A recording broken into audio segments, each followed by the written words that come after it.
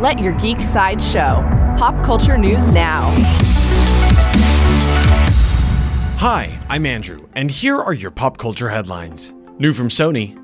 According to Deadline, Sony has added a second villain to their upcoming Venom sequel. The symbiote villain Carnage will be joined by Shriek, a mutant with powerful sonic powers and emotional manipulation abilities. The Venom sequel will begin filming in 2020. For fans of Deadpool, Deadpool writers Rhett Reese and Paul Wernick confirmed that the next Deadpool movie will be rated R. Even though Deadpool has not been confirmed to be in the Marvel Cinematic Universe yet, Deadpool's comedy-combat combo might just break the mold. There is no further news about the next Deadpool movie at this time. New from Paramount. Paramount is making a new fantasy comedy feature film from Ryan Reynolds and John Krasinski called Imaginary Friends. The movie follows a man who can see and talk to imaginary friends and tries to save the world from the imaginary friends with not enough love and affection and turn to the dark side. There is no further news about Paramount's Imaginary Friends at this time.